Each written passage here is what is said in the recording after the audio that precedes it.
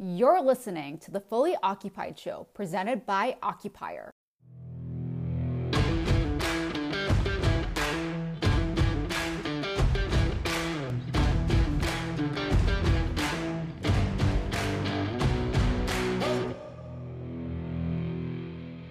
Hey everyone, Matt from Occupier here. Thanks for tuning in. Welcome back to another episode of the Fully Occupied podcast. If you enjoy the show, make sure you subscribe on your favorite listening platform, or just shoot us a note at marketing@occupier.com. We'd love to hear your thoughts on future guests, topics you'd like to hear about, ask us any questions you have, or just say hi. Enjoy the show. Hey everybody, Matt from Occupier here. Thanks for listening to the show. We have a special episode for you here today. This is actually a repost from the Cornet Global What's Next podcast. I sat down with Tim Venable and recorded my thoughts on trends in commercial real estate and how Occupier is fitting into that landscape and bringing some much needed technology to an ever evolving space. Hope you enjoy the show. Hi, this is Tim Venable of Cornet Global. Joining me for this edition of What's Next is Matt Jaffoon, co-founder of Occupier. Thanks very much for being here, Matt. And if you would, please introduce yourself and Occupier a little further. Yeah, thanks for having me, Tim. I really appreciate the time. So I'm Matt Jaffoon. I'm one of the co-founders of Occupier. We're a lease management platform for tenants. Essentially, we bring a company's real estate portfolio online by connecting all of their stakeholders in their real estate groups and other departments within the business to manage the entire life cycle of a lease. So our software allows a company to plan transactions, manage those transactions with a range of stakeholders, most notably their brokers. And then we actually have lease administration software that allows them to be much more proactive with their portfolio decisions. And finally, we have lease accounting software as well, which allows the finance team to maintain compliance with lease accounting standards like FASB, ASC 842, and IFRS 16.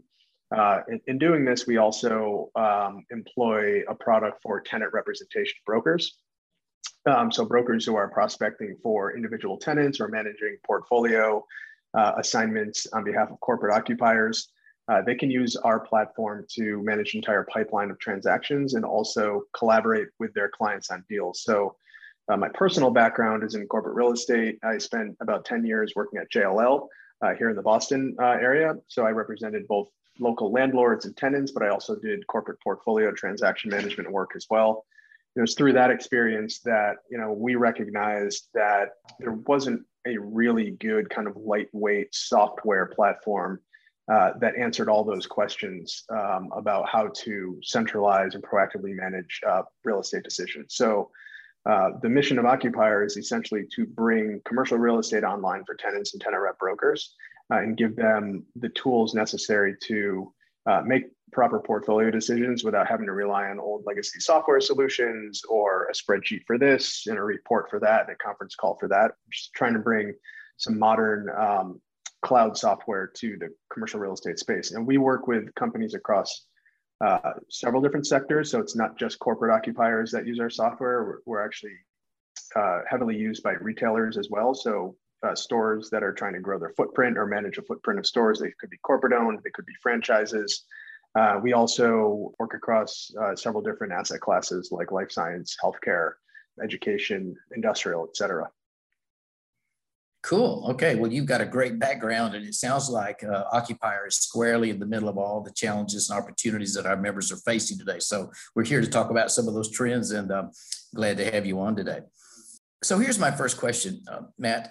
How are companies looking at changing their workplace strategy after about 15 plus months of experimentation with work from home?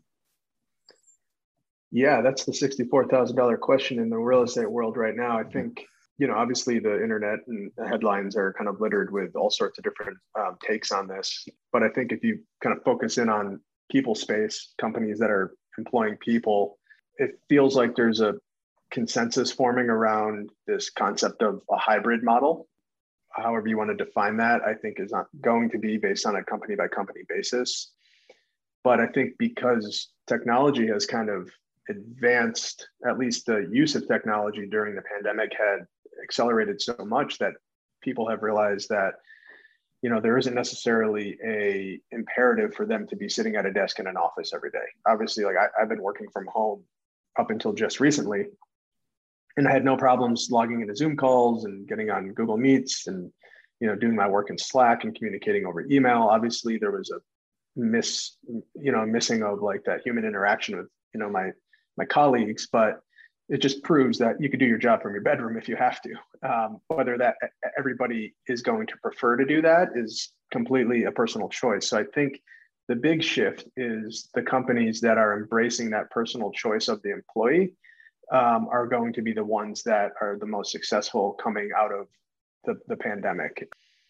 Now, obviously, there's certain jobs that might require you to be in the office more, or there might be a corporate culture that exists and the physical presence in the office is part of that culture. So it's not like every company is going to suddenly say, hey, you could just work from wherever you want. But because there's the option to work, whether it's from home or the local coffee shop, or if you're a salesperson and you're traveling, obviously you need to work from an airport or wherever.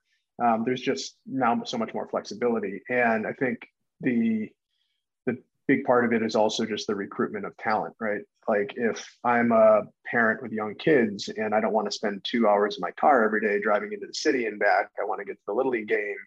Maybe I'm going to work from home that day and adjust my hours, or maybe I'm going to work 4 hours a week and take Fridays to myself. So I think it's not just about the real estate aspect of it and the physical workspace. It's more about, the personal choices of employees and like how they feel like they're doing their best work. And I think if companies can start accommodating that, then the workplace decisions could be designed around that. The space use, the location of the space, are you going to go one headquarters and that's it? Or are you going to do kind of a smaller headquarters and like hub and spoke model? So I think it's TBD how this is all going to play out. And it's probably like another 4 or 5 years until kind of things normalize, where there's kind of now like a new normal for the workplace.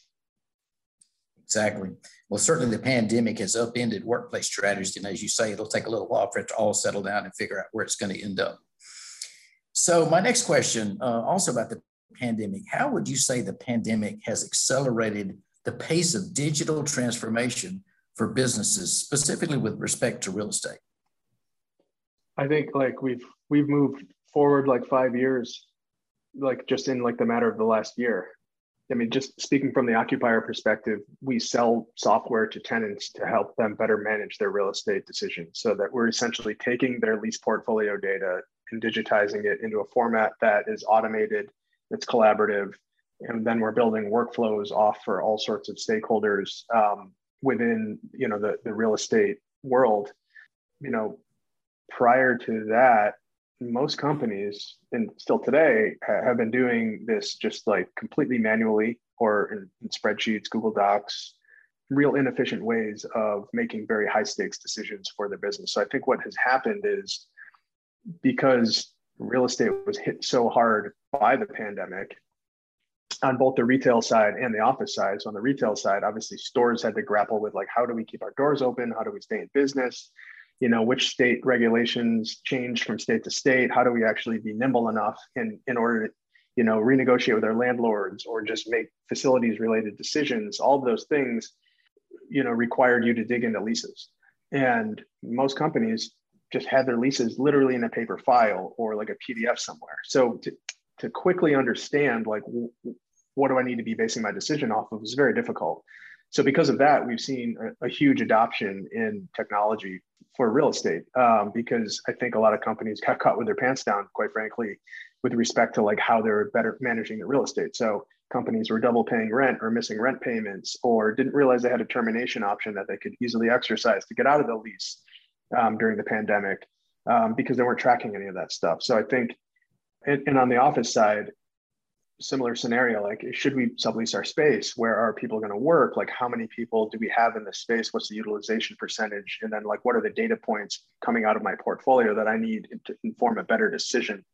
A lot of companies were not prepared for that either. So I think the adoption of digital is coinciding with not just the pandemic, but just the general kind of force moving in the software world, right? Like a lot of the technologies that the corporate real estate world relies on today are legacy technologies that were built, over the past 25 years. They haven't innovated as much as startups like us can.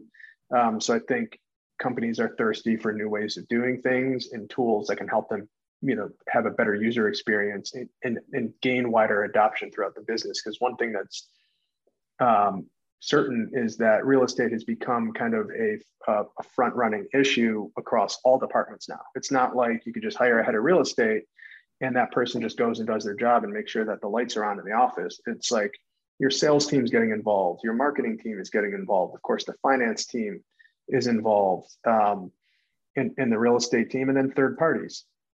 So in order to connect all of those people, like you got to have them mesh together with technology. And if the technology is not nimble enough, it's going to fail. If you're not using tech, you're eventually going to make a mistake that costs a company a lot of money. So I think for those reasons, like tech is being adopted faster and faster coming out of the pandemic for sure.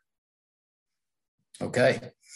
You mentioned the usefulness of tech to avoid mistakes. I'd like to bridge that world back over to something you mentioned in your introductory comments, lease accounting standards. We hear a lot about that. We've heard about that for years. I understand changes, though they've been delayed a bit, they're coming. Are companies ready for that? If not, why not? And what should they be doing to get ready?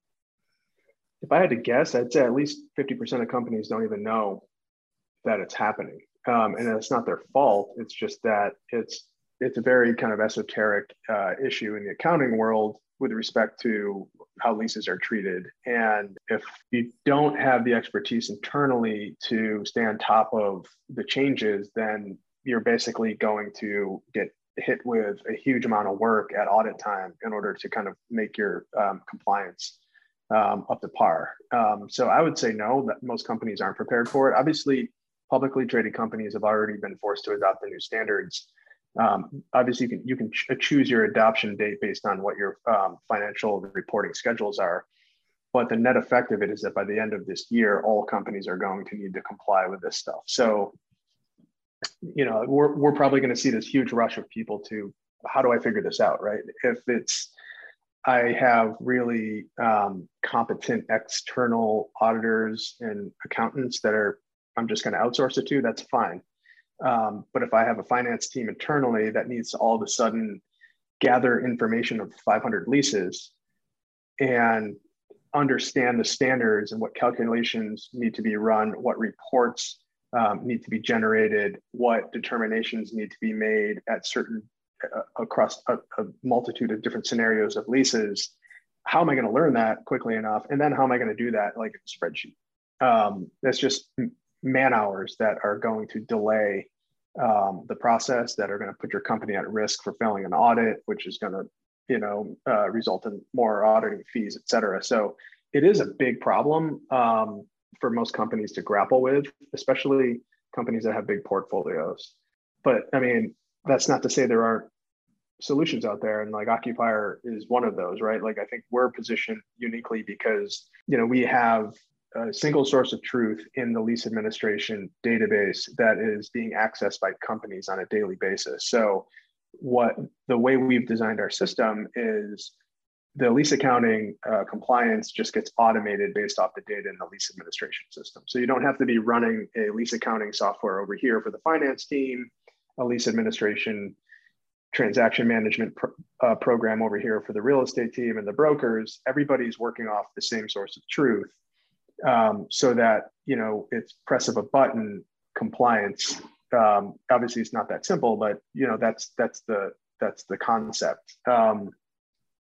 Because the largest part of adopting or becoming compliant is just the gathering of the information and making sure it's accurate. Like once you understand the calculations and you understand what reports to populate and how frequently to do that and how it's integrated with your general ledger system, then it's kind of a rinse and repeat process. But the upfront work to get something implemented and make sure that all the data is accurate is probably what's going to burn most people if they're not paying attention to it. Okay. Sounds like it's time to get ready if you're not. Yeah, it certainly is. For sure. Now, in terms of staffing, Matt, how is the role of the outsourced real estate partner changing? So big companies have relied on outsourcing partners for years. How is that shifting and evolving in today's world? And what about brokers specifically? Are companies using brokers about the same as they did before? A little more, a little less? How is that changing? I would say that companies are certainly relying on brokers almost 100% of the time, but maybe for different things. So, in the traditional world before, the internet existed and real estate market data was owned literally by people who did the deals, it was important to know and utilize a broker because they had the currency of the market information. So, and there's still some truth to that, right? Like local expertise, boots on the ground knowledge, landlord relationships are all still very important when looking at negotiating transactions or just strategizing about some deal in a market. But because tech has risen to the point of being able to make a little bit more data transparent, and corporate real estate people have become more sophisticated in the way they look at things in terms of the workplace and data elements that help drive their decisions.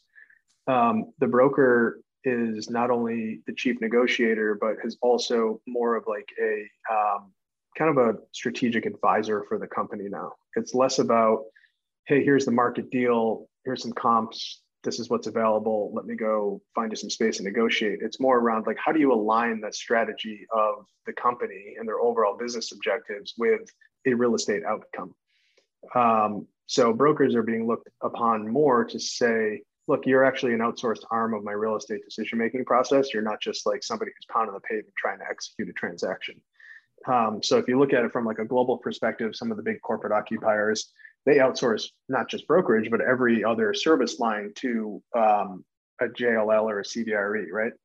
And each one of those departments is looked upon for expertise. It's not like they're just executors of busy work. And I think because they now have access to better tools and better information, they're becoming that much more sticky and valuable within that chain of command.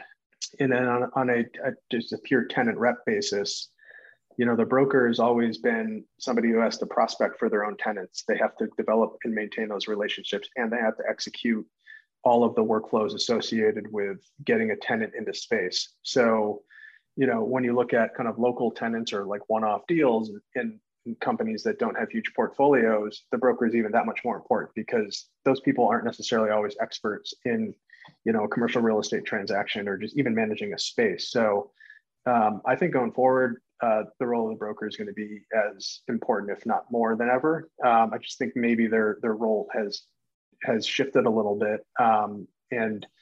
And also brokerage is a very competitive world, right? So if you're not providing your client with the experience that they expect in 2021, 2022, an online experience, an experience that gives them quick, transparent, immediate access to the information about their portfolio or about an ongoing deal, then you're going to get left behind by the competition. So I think, yeah, there's definitely changes happening, but the brokerage world isn't going away anytime soon.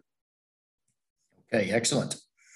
And now, Matt, here's my last question. As we look around us, you guys are technology experts. We see technology disrupting the status quo everywhere in consumer behavior, all kinds of industries. It would seem that, given everything you've shared and just my own knowledge, that the time would really be right now for technology to really disrupt the status quo of how real estate is bought, sold, managed. What are your thoughts on that? Well, yeah, I mean, I think like the word disruption, I think is definitely, a strong word in this case. I think there's innovation to be gained here. If you look at the last 10 years, the prop tech world has just exploded, right? Like prop tech has become like a legitimate category for venture capital investments to focus on. Previous to that, it was fintech or insurtech or just general technology. But because there's been a kind of a coalescence around the fact that the real estate industry in its massive size of trillions of dollars is an asset class that can't be ignored anymore from a tech perspective. So the wide-ranging nature of the prop tech space is creating this kind of feeling that like, oh, eventually like this whole real estate industry is just going to be automated by software, and technology is going to disrupt all of these intermediaries that exist in the space. I'd argue that it's just going to make everybody better at what they do, right? So if you're a landlord and you're employing a new technology to help you, model valuation better, yeah, maybe that might like diminish the role of an analyst a lot, but it's going to make you better at your job. It's not going to disrupt it effectively, like how real estate is traded between two parties. An online, auction platform might be another example, right? Like there's still a buyer and a seller. It's just facilitated by a technology platform now. You still need people to go through the entire process of valuing the building, entitling the property, all of those things that require like a ton of data, a ton of paper, and a ton of work from a human perspective. Yeah, it might go from like here to here, but it's not just going to like all of a sudden just like overnight shift from I can click a button and own a building. So I think all around us, there's disruptive technology in the built world and the physical world. But if you think about it from like the tenant's perspective, which is kind of the thrust of our product and who CoreNet serves, there's like thousands of technologies that you could look at, but like as the end user, you have to determine like, what are my kind of North Star metrics that I'm shooting for as a business or a business unit? And are there tools out there that can help me drive towards that outcome? And if they are, how expensive are they? Are they worth the time and effort in terms of, implementing those solutions? And like, what is the long-term effect on my business that those are going to have? So I think like when people use the word disruption, they just think like, oh, one day everything's going to be completely changed. But there's so much evaluation and time and effort that goes into employing technology that it's such a massive, unwieldy asset class that, the pace of change is accelerated for sure, but the pendulum is really just still swinging, in the direction of it becoming a much more automated industry. Okay, wonderful. Well, Matt, thanks so much for speaking with CoreNet Global today. We appreciate these excellent insights. It's been great talking to you, and we appreciate you sharing your knowledge with CoreNet Global. Thanks, Tim. Really appreciate it. You can find us at occupier.com or find me on LinkedIn.